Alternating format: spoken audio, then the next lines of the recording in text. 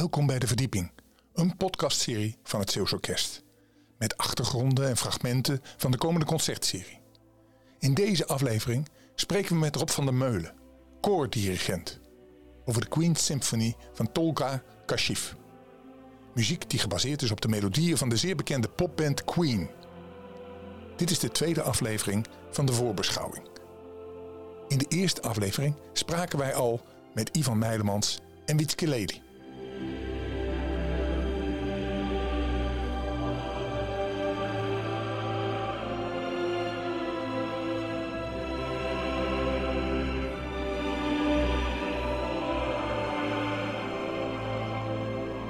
Welkom Rob, in deze podcast. We hebben al een stuk gehoord van Ivan en van Witske over de Queen Symphony. En jij bent in feite de leider van een koor van 100 mensen die uit de hele provincie en daarbuiten bij elkaar getrommeld zijn, een tijd gerepeteerd hebben. Ik vraag me steeds af, hoe maak je nou een team van zo'n groep van mensen?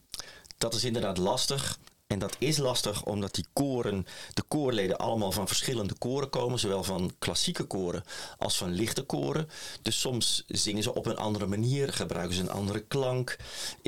Maar wat zijn die verschillen dan precies? Een klassiek koor heeft vaak een wat donkerdere klank. Mm-hmm. En een koor lichte muziek heeft vaak een wat lichtere klank. De koren Bedoel je dan hoger in toon? Of, Nee, lichter in klank. Dus als ik klassiek zou zing ha. En als ik lichte muziek zing zo, het is gewoon in klankkleur. Oké. Yeah. Bovendien zijn de koren die uit de lichte muziek komen, de tessituur, dus de omvang van waarmee die koorleden zingen, is vaak veel beperkter. Een sopraan van een klassiek koor, die schrikken niet van een hoge A, van een hoge bes. Dat komen we zelden tegen in lichte muziek, is voor een sopraanpartij die partij echt beduidend lager. Mm-hmm. Dus de sopranen die van lichte koren kwamen en die ineens zich inschreven als sopraan bij de Queen Symphony, die kwamen toch wel van, mag ik alt gaan zingen, want het is toch wel hoog. Dus ook dat, het shifte ook nog tijdens de Ik probeer dat te begrijpen. Ik zing niet, dus ik weet er helemaal niks van. Maar je hebt natuurlijk, als je hoger wil zingen, heeft dat dan te maken met je borstkast? Heeft dat te maken met je adem? Waarom kan je klassiek, laat ik zo zeggen, of als je een modern koor zingt, waarom kan je dan die klassieke hogere noot niet aan? Hoe zit dat? Hoogte heeft natuurlijk ook te maken met de lengte van je stembanden. Ja. En het heeft ook te maken met training. Dus je kan wel sopraan zijn en hoogte is te trainen. Zoals laagte ook is te trainen. Maar als je dat natuurlijk nooit op je eigen koor gewend bent te zingen. En je moet dat ineens doen. Dan is dat lastig. Want dat vergt training. Als ik de marathon wil gaan lopen. Dat kan ik ook niet zeggen. Die ga ik volgende week lopen. Dan moet ik daar toch een trainingsschema. En dan doe ik daar toch een aanzienlijke tijd over eer die afstand kan lopen. Ja. Zo moet je dat ook zien met de hoogte zingen of in de laagte zingen. Maar de klankkleur is ook een probleem apart, zal ik maar zeggen. Om te zorgen dat iedereen diezelfde klankkleur heeft. En dat is voor koren lichte muziek was dat ook een nieuwe klank waar ze aan moesten wennen. Ja. En klankkleur is veel makkelijker aan te leren. Maar dat is heel simpel. In een grote ruimte klinkt de klank donker. Als ik met holle handen klap, klinkt dat hol. Klap ik met vlakke handen, klinkt dat licht. Datzelfde principe geldt eigenlijk in het spraakkanaal. Dus maak ik dat groot, dan klinkt dat heel donker. Maak ik dat licht, dan maak ik dat klein, dan klinkt dat heel licht. Ja. Maar mensen die van de lichte muziek komen zijn gewend om dat spraakkanaal heel klein te houden. Om juist een lichte koorklank te krijgen. Ja. Terwijl bij klassieke muziek is dat heel ruim. Nu waren er betrekkelijk veel mensen uit de lichte muziek die zich aanmelden voor die Queen Symphony. Want dat is natuurlijk Queen, dat is toch wel, dat verbind je niet zozeer met klassiek, wel met lichte muziek. En er is natuurlijk gezegd, luister echt op YouTube wat het is. Want we gaan niet met de aansteker in de hand We Are The Champions zingen. Het is toch een iets ander verhaal. Dus dat hebben mensen ook gedaan. Maar dan nog, als ze dan op de repetitie komen, ik denk dat sommigen ook wel zijn geschrokken. En dat blijkt ook, want er zijn ook mensen afgehaakt.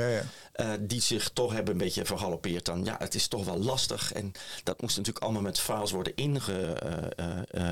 ingezongen, ingestudeerd. En het probleem is ook, het is... Hoe bedoel je ingestudeerd? Ingezongen met files? Bedoel je dat? Ja, er zijn muziekfiles, dus de partijen zijn ingespeeld.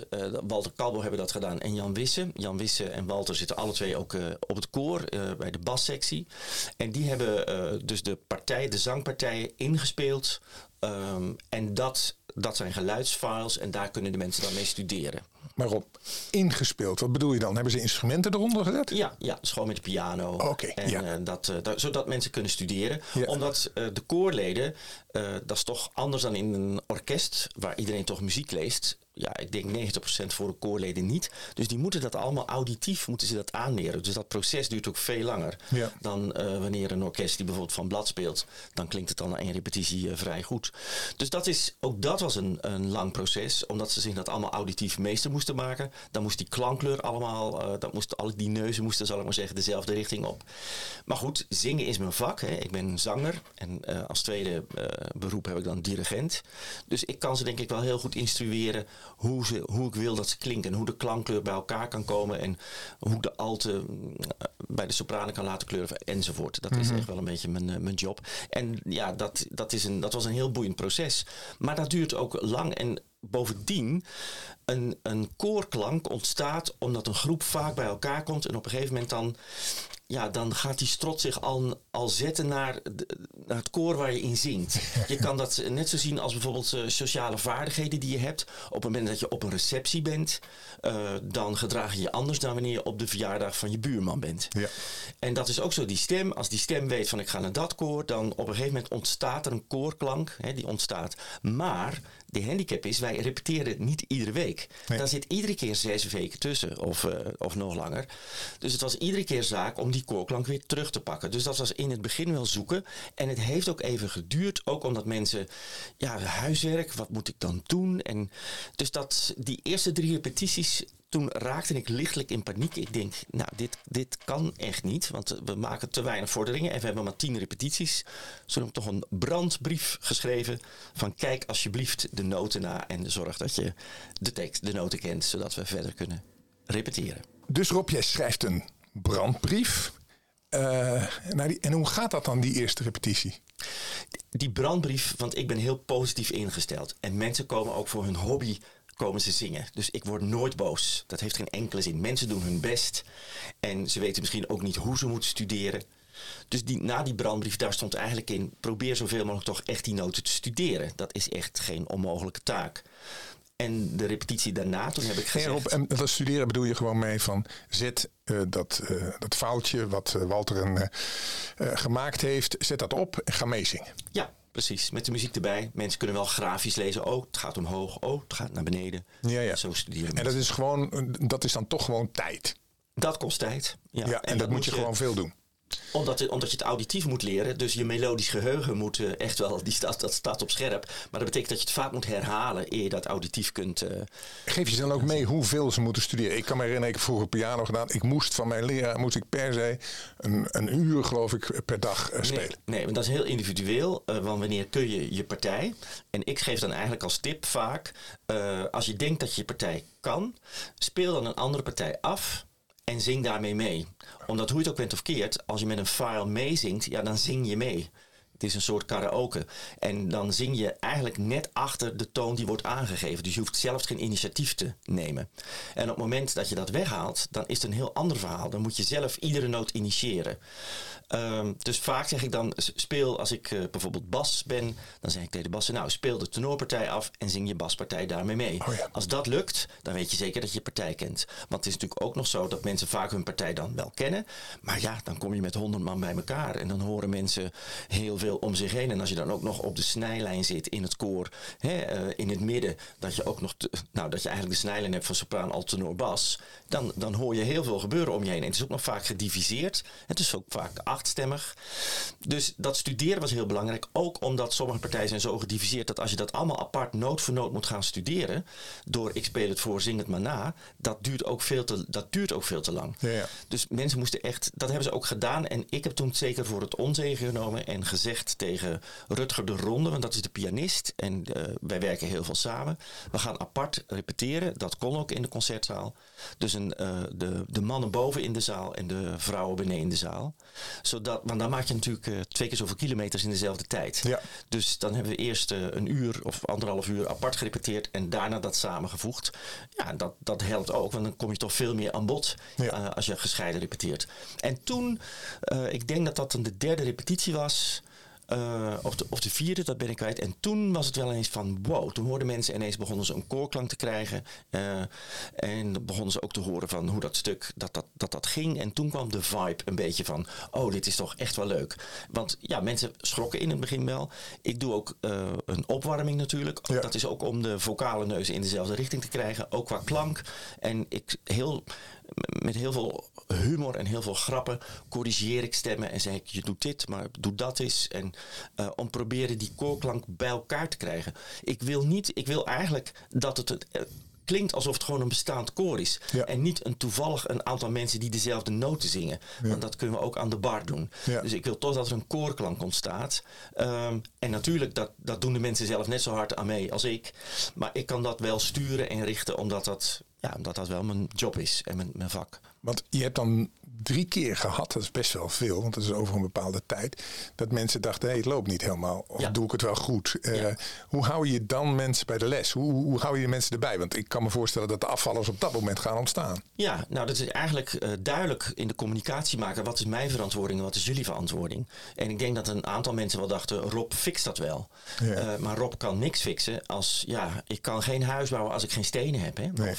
Of ik kan geen schuurtje bouwen als ik geen hout heb. En dat is het. Ik kan wel heel veel doen, maar jullie moeten wel het basismateriaal aandragen. En dat is gewoon je noten kennen. Dan kan ik aan de gang. En dan kunnen we ook met elkaar aan de gang. En op het moment dat je je spullen kent, dan gaan ook de oren openstaan voor dingen om je heen. Ja. Op het moment dat je het nog niet goed beheerst, dan zing je met oorkleppen op, zeg ik. Dan zing je alleen maar je eigen noten. En dan ben je helemaal niet bewust van wat er om je heen gebeurt. Hoe je kan kleuren naar elkaar. Absoluut niet.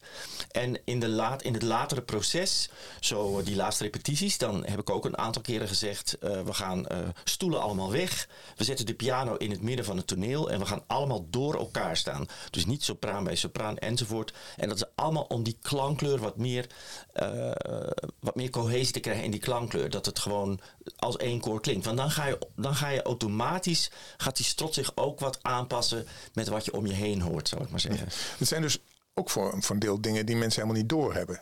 De omstandigheid die gebeurt, waar je staat in een koor, bepaalt dus voor een deel wat je doet. Ja, absoluut. Ja. En merken mensen dat zelf ook of niet? Nee, maar ze krijgen natuurlijk wel veel meer ineens mee van wat er gebeurt. Ja. En dat geeft ze altijd wel een heel fijn gevoel van wauw.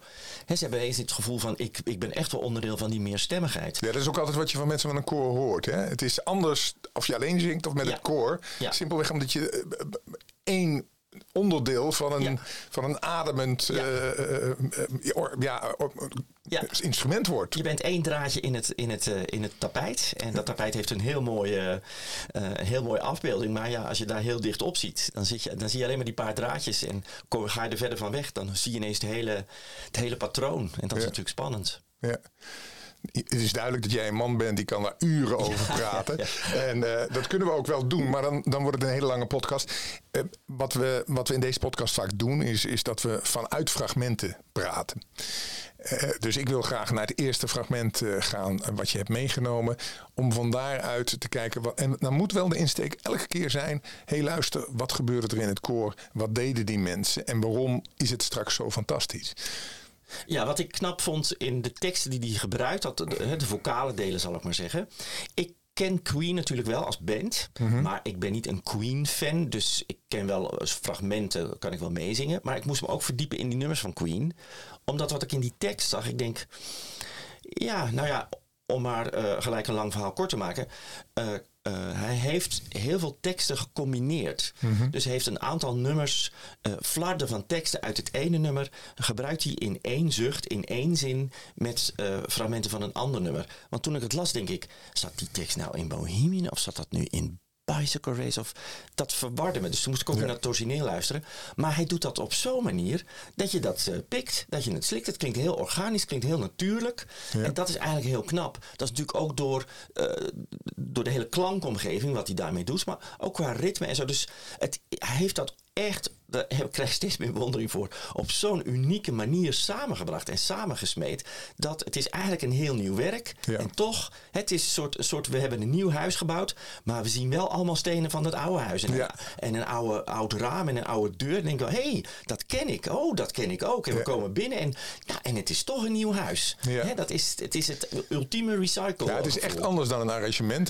Hij is echt van het origineel. Hij heeft het origineel in zijn hoofd genomen en heeft daar een nieuwe symfonie van gemaakt. Ja, het is gewoon in de shaker gegaan en daar komen andere zinnen uit en dat is echt razend knap. Ja. Laten we fragment 1.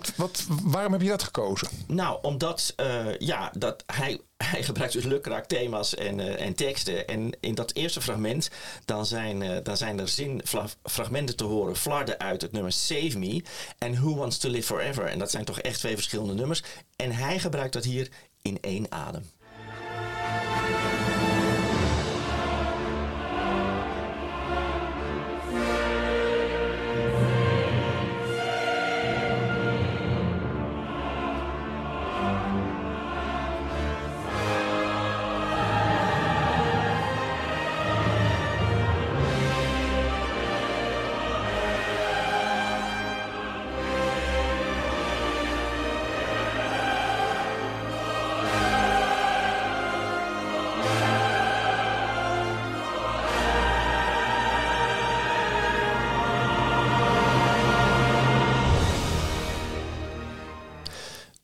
Dus je hoorde ook in het begin allereerst dat hele ritmische.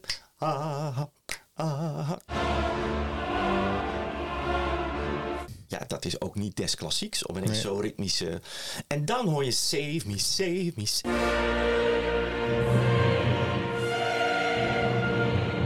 En dat is echt typisch van het nummer Save Me. Maar 2 zinnen verder en de sopranen kwamen daardoor met Who Wants to Live Forever? We Will Live Forever. Dus dat is een kleine tekstaanpassing.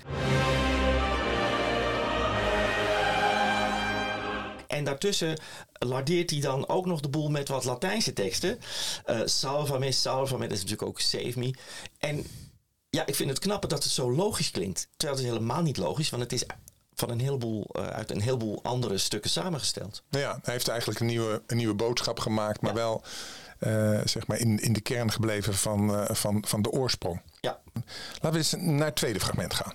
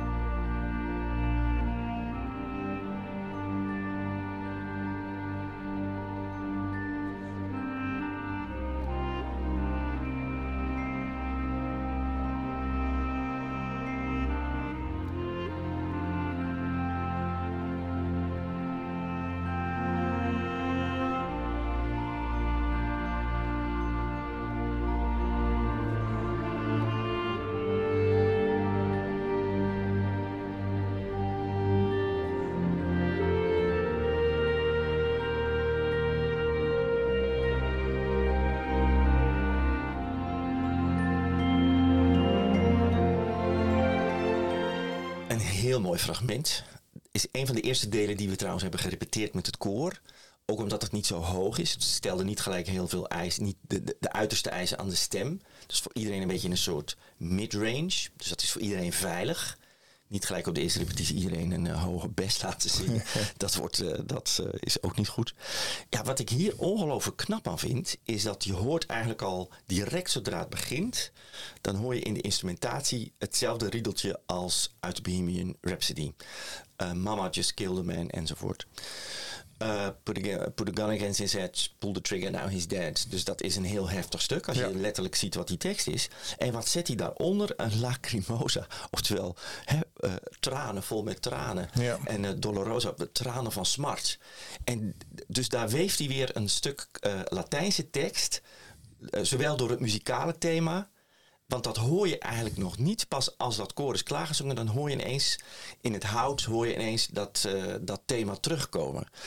En dat vind ik ongelooflijk knap. Dus het is een enorm rustpunt eigenlijk. En wat ik ook bijzonder vind, maar ik weet niet of dat toeval is of niet, maar dat is het lacrimosa en dat is het originele misdeel en dat is het 5e deel. En zo begint ook het 5e deel van die Queen Symphony. Of dat nou toeval is, dat weet ik niet. Maar ik vind het wel een mooi gegeven. Nou, op het 3e fragment. Ja, het 3e fragment. Ik ben hier natuurlijk om over het vocale aandeel te spreken. Maar je komt ook niet eronder uit om dat instrumentale mee te nemen. Omdat dat minstens zo indrukwekkend is. Ja. Wat ik straks wil laten horen is inderdaad de rock cue section. Ook dat is trouwens leuk. Hè? En in die partituur zie je allemaal rock cue session, scaramouche section. Dat zijn allemaal delen of nummers. Dus dat is ook leuk hoe hij dat heeft genoemd, zal ik maar zeggen. Maar wat je hier hoort in het rock cue section, dat is het begin van We Will Rock You. En dat begint, tenminste dat weten heel veel mensen, met 2 klappen en een stamp. Pa, pa, ta, pa, 2 klappen en een stomp. Dat is iconisch. Hè? Mercury wilde echt iets waar het publiek mee, dat ze ook muziek konden maken, konden participeren. Nou, en dan is dat 3/4 van dat nummer is a cappella. Pas op het laatst komen daar dan gillende gitaren bij en zo. Nou, dat klap en stomp, dat horen we hier natuurlijk in het orkest. Maar daar gaat een dreiging van uit, die ik gewoon geweldig vind. Dat zou zo een score kunnen zijn van Lord of the Rings. Maar ook het begin van Les Miserables, bijvoorbeeld van die dokwerkers. En dan komen daar ineens van die scheurende trombones bij. En dan komen die mannen echt vol in de borststem. Komen die het thema zingen van We Will Rock You. Maar dan op een vocaal, dus op een klinker. En dan komen de tenoren erbij en dan komen die dames erbij. En dat wordt maar herhaald. Dus dat wordt steeds groter. De rivier zwelt aan. En dat is enorm indrukwekkend. En daarom wou ik het eigenlijk laten horen.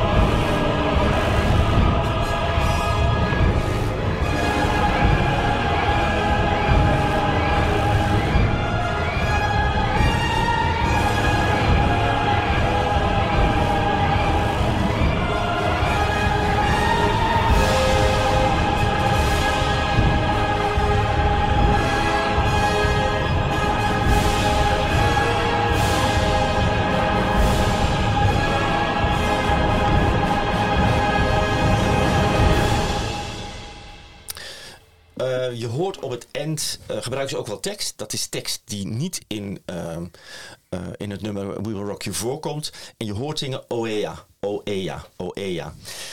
Ja, ik ben een zanger, dus ik ga altijd op zoek naar wat bedoelen ze nou. En daar kon ik eigenlijk niet achter komen. Het is heel lastig soms om op te zoeken van waar komt het nou vandaan. Maar ik ben er zo bij gekomen dat wat dat betekent, dat heeft een beetje een link met het Japanse Obeyashaki. Wat betekent grote kamer of oorlogskamer. Okay. En dan vind ik juist dat begin, dat dreigende. Ja. En als dat dan uitmondt in, dat zo buldert. Ik vind dat wel heel veel met oorlog te maken hebben. Dus ik vraag me af, dan denk ik zou die man wel willen bellen. Hoe ben je daar nou toch opgekomen? Ja. En verklankt zich dat ook? Hoor ik dat ook in de muziek? Of denk ik dat maar? Wil ik het horen? Dat weet ik ook niet. Dus ik weet niet wat ik zeg of dat helemaal correct is. Maar zo komt het wel op mij over. En zo draag ik dat over op het koor. En Rob, is het dan zo dat jij ernaar luistert, die klank hoort en dan zelf op zoek gaat op Google van wat is dat nou precies? Of is daar literatuur over? Hoor je de dingen van? Of is het echt zelf bedacht? Nee, ik ga wel op zoek. En dan ga ik inderdaad googlen. En dat is niet één hit. Maar dan is het vaak nog zoeken. En allerlei sites waarin teksten verklaard worden enzovoort. Dus dat duurt soms even. Soms heb je ineens dat je denkt, ja. Mm-hmm. En natuurlijk ook niet alles wat je ziet op dat internet is waar. Hè? Nee, dat moeten we ook. En ik ben geen wetenschapper, maar ik ben ook niet de eerste die zegt van, nu lees ik dit, dat is vast waar. Ja, nee, dat is natuurlijk ook niet. Dus als ik zeg van misschien heeft dat wel te maken met oorlog, met dat Japanse woord van oorlogskamer of grote kamer. Ik vind het heel dreigend, maar dat is echt mijn hypothese en wellicht is dat helemaal niet waar. Ja. Dus ik durf daar niet. Zijn er componisten die ook op die manier hun eigen, want dit is eigenlijk een soort verklaring achter de verklaring. Hè? Ja. Ik kan me herinneren dat popopera's hebben altijd heel veel neiging om dat te doen. Hè? De Hoe heeft vroeger ook zo'n popopera gehad. Daar waren enorme verhalen over wat het allemaal betekende. Hadden ze zelf nooit gezegd. Nee. En het wordt bedacht. Soms is het zo dat een componist zelf zegt van op die manier heb ik het gemaakt. Maar dat is ook hier niet het geval. Nee, dat weet je niet. Vaak worden natuurlijk dingen achteraf verklaard. Terwijl dingen toch vanuit een inspiratie worden geschreven. Maar inspiratie, wat is inspiratie? Wat is intuïtie? Dat is ook een verzamelbak van ervaringen die je hebt in het leven. Van dingen die je hebt gehoord, meegemaakt, die je hebt gelezen. En een componist verwerkt dat allemaal soms ook onbewust in het werk wat hij maakt. Ja. Ook een schilder of een beeldhouwer. Iedere kunstenaar. Dus dan, soms dat hij misschien zelf ook niet traceren, dat komt daar vandaan. Nee, dus dat is allemaal onbewust. Ik denk, maar dat iemand van 10 kan dat niet schrijven, zal ik maar zeggen. Je moet gewoon een soort levenservaring hebben. Er moeten een heleboel dingen in je culturele rugzak zitten. Die er dan op een heel andere manier weer uitkomen. Die je zelf misschien niet eens kan duiden. Want dat is dan ook weer de inspiratie dat je denkt, dit past. Maar dat is omdat je natuurlijk in je onderbewustzijn heb je al die lagen maken op een of andere manier wel contact. En dat zijn natuurlijk heel bijzondere processen. Hoe dat ontstaat. Ja. En dan gaan wij dat later proberen te verklaren. Je hoeft ook niet, dat zeg ik ook wel eens, je hoeft ook niet de exacte verklaring te weten. Wat ik belangrijk vind voor een koor, ik ben geen orkestdirigent, is ik moet een verhaal vertellen en ik moet ervoor zorgen dat ze met dat verhaal meegaan, zodat alle neuzen interpretatief gezien in dezelfde richting staan. Ja. En dat is belangrijk. En dan gaat het er nog veel minder om of dat verhaal nu tot op de punt en de komma juist is. Precies. Dan gaat het ook over het algemene beeld van dit heb ik erbij. Maar ik zal altijd zeggen, dit is mijn beeld. Ja, maar het is ook het mooie natuurlijk, want daar gaan verhalen eigenlijk om. Verhalen gaan er niet om of het de waarheid is. En zeker niet als ze kunstzinnig zijn. Nee, het is veel belangrijker dat ze iets hebben wat mensen aanspreekt. De verbeelding. De verbeelding aanspreken. Ja, interessant. Ja. Hey Rob, je had het net over het feit dat je geen orkestdirigent bent, maar een koordirigent. En dat intrigeert me natuurlijk ook wel, want jij hebt dan straks heel veel moeite gedaan om 100 mensen 1 klank te geven en dan stap je terug.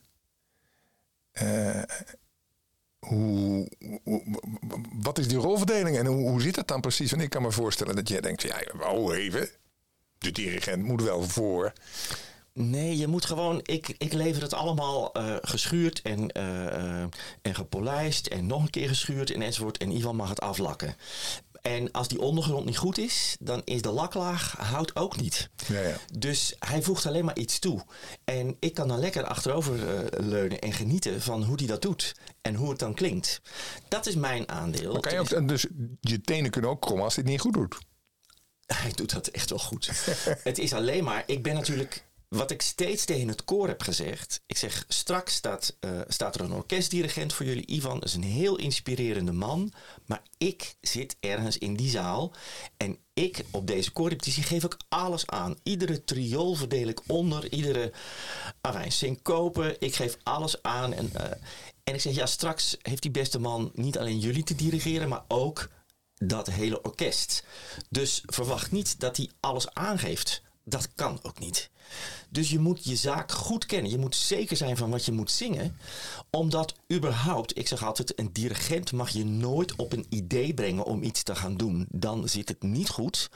Een dirigent moet het faciliteren door de deur open te doen, zodat jij er doorheen kan wandelen. En niet dat je denkt, waar is die deur en komt er nog een deur en gaat die open? Nee, die partituur moet in feite in je hoofd zitten. Ja. En ja, hij moet alleen maar dingen aangeven zodat je inderdaad, ja, dat was ik ook van plan en het dan doen. Maar dat vind ik wel het spannende eraan. Of het koor het inderdaad dan goed genoeg kan, zodat ze met minder aanwijzingen toch doen wat ze moeten doen, zoals ze het ook hebben gestudeerd. En als je er nou wel, want er zijn natuurlijk ook momenten dat je het koor hebt en de uitvoering hebt en wel voor het koor staat. Als je a cappella, dan ben je de koordirigent. Ja. Is het zo dat je dan anders repeteert? Ja, dat denk ik wel. Ik ben nu heel erg specifiek met echt alles aangeven. Terwijl ik soms, als ik met mijn eigen koor, kan ik ook denken, nou dat komt wel op de... ja, dat komt ook wel, maar nooit gekke dingen doen of wat dan ook. Maar nu, en ik heb ze ook steeds gewaarschuwd voor het orkest. Mm-hmm. Maar niet in de zin, dat klinkt negatief, maar van, zorg dat je die dingen kent. Maar ik heb ze bijvoorbeeld ook wel gewaarschuwd voor, vergis je niet, er zit straks 80 man orkest te spelen. Ja, dat is heel veel geluid, dat zijn heel veel decibellen. Dus het zou niet de eerste keer zijn. Ik bedoel, die ervaring heb ik ook. Dat mensen repeteren en dan het orkest door en zeggen, waar blijven we? Dat is zo luid, enzovoort. Ja. Dus daar heb ik ze ook voor gewaarschuwd. En dat ook... je krijgt die eerste repetitie bijna een soort soundcheck. Hè? Ja. Bij een soundcheck ga je ook niet zeggen, ik hoor niks. En daar is een soundcheck ook voor. Dus het is ook van, hoe luid is dat koor? Hoe zacht is dat koor? Hoe luid is dat orkest? Op elkaar afstemmen, enzovoort. En dat moet je dan echt af laten hangen van de man die op de bok staat. Want dat kun je als koor achterin, als je achterin staat en je hebt dat koor voor je in het orkest, dan kun je ook niet beoordelen of wat die balans is. Ja, die balans moet eigenlijk de orkestdirigent maken. Ja, dat moet de orkestdirigent maken. Ik heb wel tegen het koor gezegd, omdat ik dat ook wel als ervaring heb, ja, met een orkest, pianissimo, dat is niet echt, dan zeg ik, vergeet dat maar. Maar streep in ieder geval altijd maar, streep alle peetjes maar weg. En de orkestdirigent Ivan kan altijd zeggen, doe het maar zachter. Want als hij zegt, doe het maar luider, dan ben ik weer bang dat mensen stemmen gaan forceren. Ja. En ik heb juist heel veel ook aan het volume gewerkt om dat op een gezonde manier te produceren. Zodat als ze zachter gaan zingen, dat die stemmen dan wel overeind blijven. Alleen het probleem is op het moment dat je amateurs zachter laat zingen, dan is vaak ook de drive en de energie neemt af. En dan heb je problemen soms bijvoorbeeld met intonatie. Dus dat is ook altijd weer met een koor altijd een gevaarlijk iets. Of iets waar je op moet letten. Ja, dat snap ik. Hebben jullie al een eerste repetitie met het nog niet? Nee, hebben we nog niet gehad. Dus ik zie er heel naar uit. Oh, oké. Want dat kan. De cultuurshock komt dus komt nog. Ja, maar als alles goed is gegaan, valt dat wel mee en is er juist verwondering en verbazing van, oh, wat gaat dit mooi worden. Ja. Dat moet eigenlijk na de repetitie moet dat het gevoel zijn en niet van, oh hemel, waar hebben we nu toch een half jaar voor gerepeteerd. Dat denk ik ook niet dat gaat gebeuren. Dus ik hoop dat het de wow-versie wordt. Ja. En dat denk ik ook. Ik bedoel, we werken met goede mensen. Ivan is een goede dirigent. En ik ben er ook om het koor dan weer toe te spreken of dit gebeurt, dit gaat gebeuren. Je moet ook vertrouwen hebben in de mensen die op de bok staan. Of ik dat nu ben, of Ivan, en ook de mensen in het orkest. Dus dat gaat echt allemaal goed komen. Het is een proces. Ja. En het is een proces wat heel snel moet afgerond worden. En dat zijn natuurlijk de meeste koren ook niet gewend. Nee. Maar dat heb je met zo'n projectkoor en zeker met een orkest. Ja, 2 repetities met orkest en that's it. Dan moet het staan. Ja. En dat is natuurlijk ook altijd spannend hoe dat proces gaat. Ja. Ik hoor bij bij jou heel sterk. Het is ook een soort van uitdaging. Dit is een challenge die je gaat winnen, om het zo maar te zeggen. Nou, het gaat niet over winnen of verliezen, maar je wil gewoon dat er een mooi concert komt. Ja, maar goed, als de mensen gaan staan straks, dan is dat winnen, toch? Ja, absoluut. Ja, absoluut. En daar gaat het uiteindelijk om. Ja, daar gaat het om. Ja. Dus dat is toch mooi. Hey, we gaan weer verder naar het vierde fragment. Daar zijn we gebleven. Want we blijven natuurlijk een beetje langs de fragmenten lopen. Dat vind ik altijd interessant. Wil je het nog toelichten? Ja, wat je hoort is eigenlijk het thema van We Are The Champions, ook in het orkest, maar dat wordt helemaal uitgesponnen. Er zijn andere melodielijntjes en toch blijf je horen, het is We Are The Champions en hij gaat daar niet ver van af. Het is niet dat het een totaal andere sfeer of melodie krijgt. Ook die achtste beweging en zo, dat zit er allemaal in, dat blijft erin. Maar wat ik hier wel mooi vind, is dat het koor, nou als je in een popband zingt, dan heb je altijd de backing vocals, de doe en da. Nou, en die zitten ook in deze symfonie. En daar is dit een voorbeeld van. Want hier zingt eigenlijk het hele koor een A. Dus ik noem het is bijna een vocalize. Als je muziek studeert, dan speel je wel eens een etude. Hè, dat is om een technische vaardigheid, om je daarin te bekwamen. En als zangers kennen we dat ook. Dan noemen we dat geen etude, maar een vocalize. Maar je hebt ook vocalises voor koor. Om te leren samenzingen voor de harmonie of wat dan ook. Maar ik vind dit eigenlijk een voorbeeld van een soort vocalize voor het koor. Oftewel de doetjes en de baatjes en de daatjes in een klassieke symfonie van Queen. En dat is echt wel heel mooi. En op een gegeven moment mondt dat uit echt in een enorm crescendo. Dan gaan we echt naar het thema van We Are The Champions. Maar dat voorwerk is heel fraai.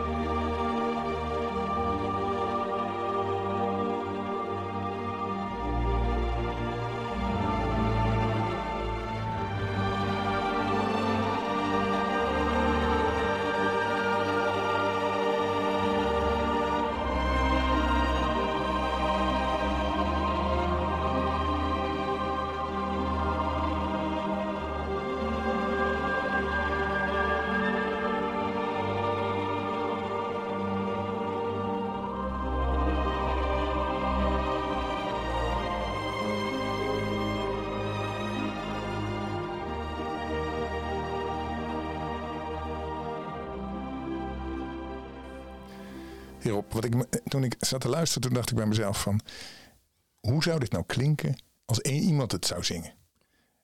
Kan je dat of niet? Eigenlijk niet. Dat is ook juist omdat het een soort backing vocal is, zal ik maar zeggen. En soms is het tweestemmig, soms horen we 3 stemmen, soms 4. En het is eigenlijk echt een ondersteuning van de sfeer, van de klank in het orkest. Dus het heeft niet echt een melodie. Het zijn wel akkoord. Dus de noten, de tonen die gezongen worden passen in dat akkoord. Mm-hmm. Het is echt harmonisch gericht en niet zozeer melodisch. Dus als je zegt van kun je de melodie zingen, dan zeg je zelf al dat is een melodie. Hier gaat het meer om de verticale structuur, eigenlijk om de harmonie. En dat is in dit stuk belangrijker dan de melodie in het koor. Die is er niet echt. Oké. En tot slot, Rob, heb je een 5e fragment voor ons meegenomen? Ik heb het even gehoord. Het lijkt een beetje op al een soort van apotheose of iets in die sfeer. Wat is het? Ja, je had het woord uit mijn mond. Dat is het. Eerst, dat laten we dan niet horen, maar eerst is het thema van We Are The Champions. Wordt gezongen door de alten in een veel trager tempo. Het wordt helemaal uitgesponnen. Dat is prachtig.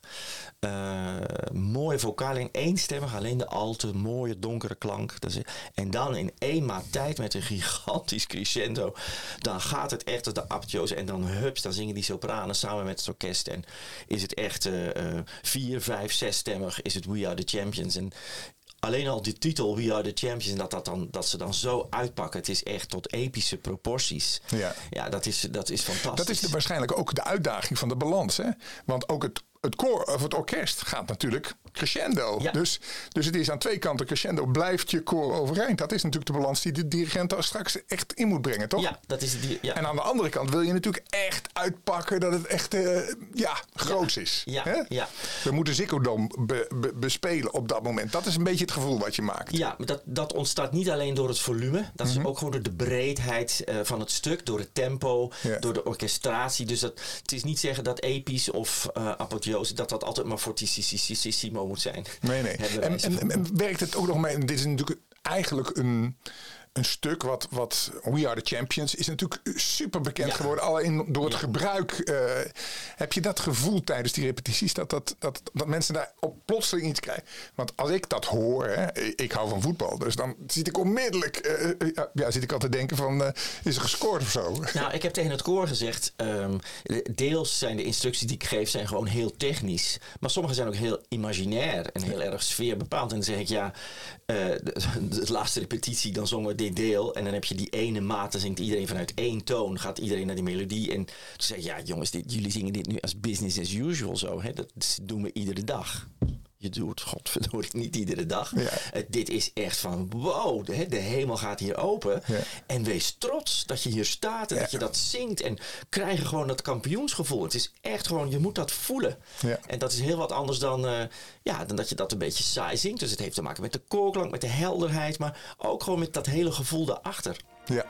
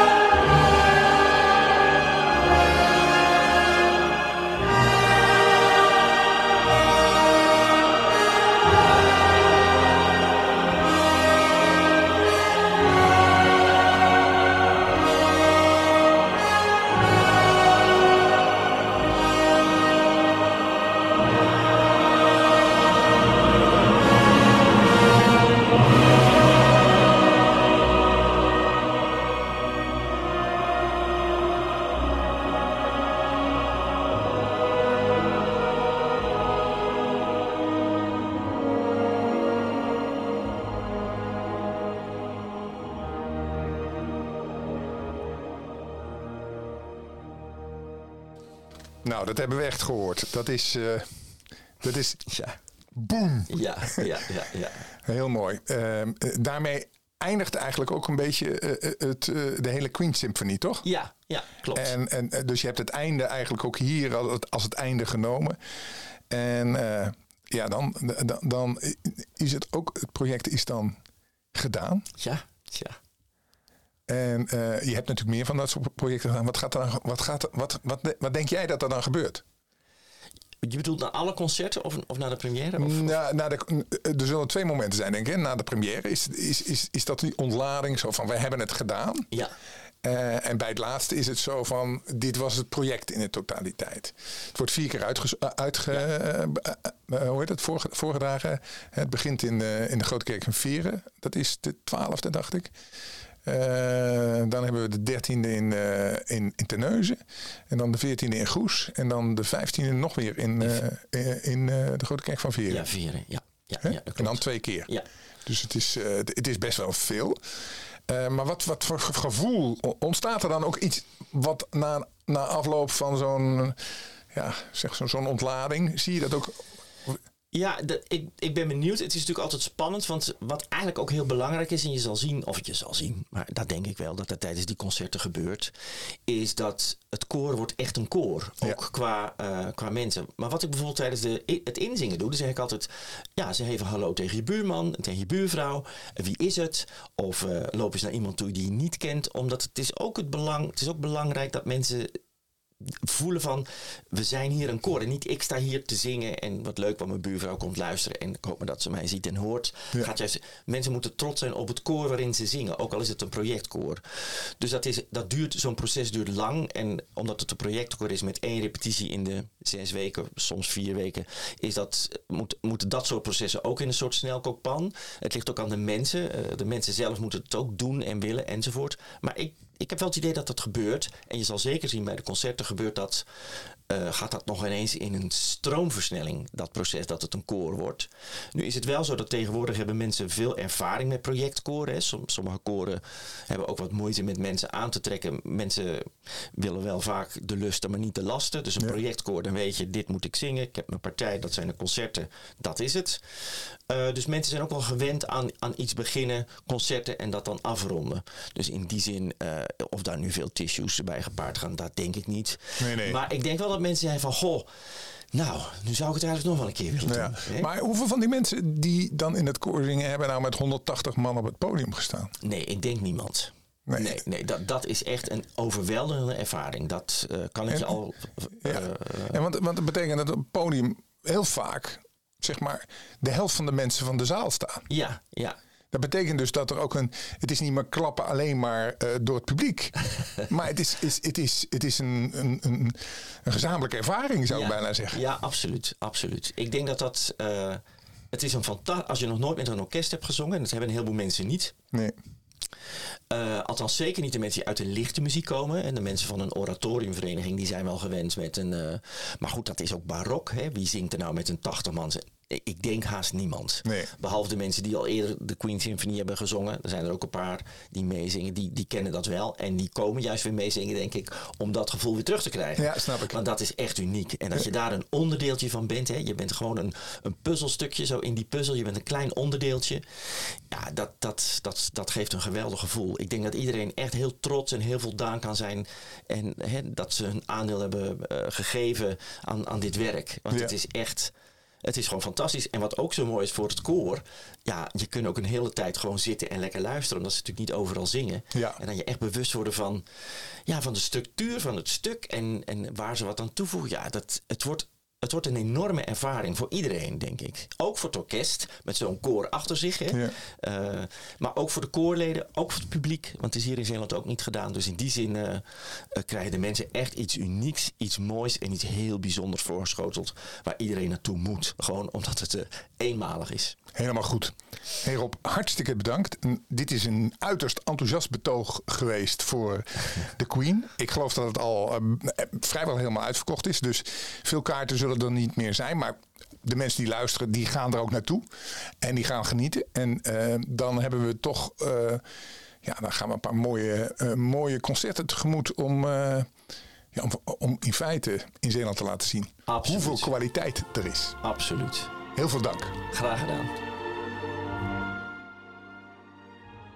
Met het iconische slot sluiten we de tweedelige podcast met een voorbeschouwing op het concert van de Queen Symphony van Tolga Kashif af. We danken Wietske Lady, Ivan Meylemans en Rob van der Meulen voor hun inbreng. En voor nu, namens het Zeeuws Orkest, dank voor het luisteren en we hopen u te zien op de concerten. Donderdag 12 oktober om 8 uur in de Grote Kerk van Veren. Vrijdag 13 oktober om 8 uur in het Scheldetheater in Terneuzen. Zaterdag 14 oktober om 8 uur in de Grote Kerk van Goes. En zondag 15 oktober om 3:30 in de Grote Kerk van Veren. En stuurt u deze podcast door naar uw vrienden. Tot de volgende keer.